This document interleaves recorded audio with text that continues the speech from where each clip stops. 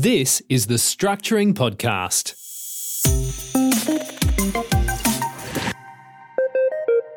Okay, good day everyone. This is Terry W. and we're up to episode 41 of the Structuring Podcast. Today we're going to tackle the claiming of interest after the sale of an asset.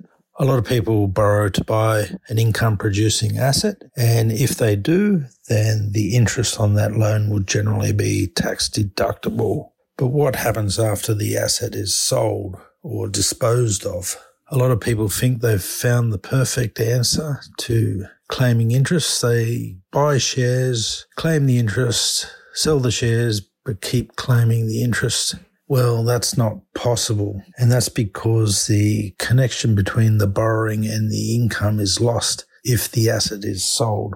So if you borrow to buy an asset and that asset is sold, the interest can no longer be deductible. There is an exception to that rule, however, and that is where the asset is sold at a loss. For example, let's say Homer borrows to buy $100,000 worth of income-producing shares. He can claim the interest on the full $100,000. But let's say he sells the shares and he sells them for $80,000, and that's market value. Well, Homer has a $20,000 loss. So he would generally use the $80,000 proceeds from the sale of the shares to reduce his loan, but he might still owe $20,000. In situations like that, it can be possible to keep claiming the interest on the $20,000 where the asset no longer exists. And that's because he's borrowed to buy them and he hasn't got enough money to repay the loan.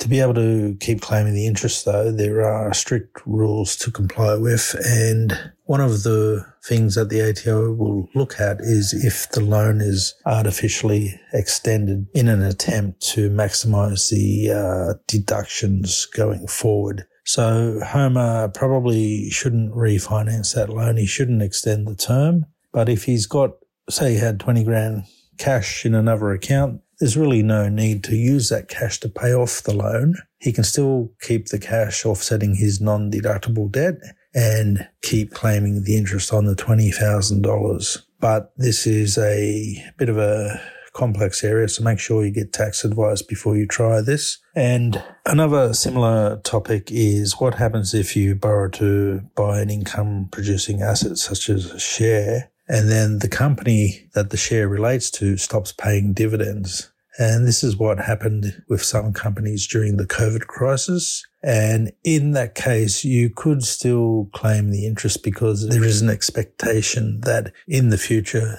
the company will pay dividends again. So you can claim interest where there are no dividends, as long as there is an expectation that there will be dividends and that time period is not too long. So once again, make sure you get tax advice before you try that at home. And where an income-producing asset is sold, the proceeds from the sale should generally go towards paying the debt that related to the purchase of that asset.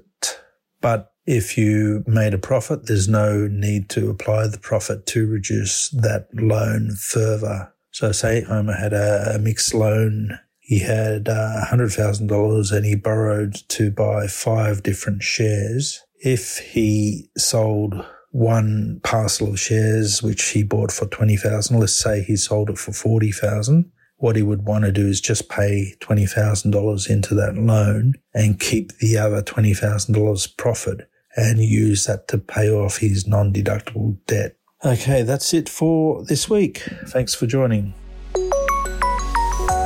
You've been listening to the Structuring Podcast. Check out the show notes for today's episode at www.structuring.com.au/podcast.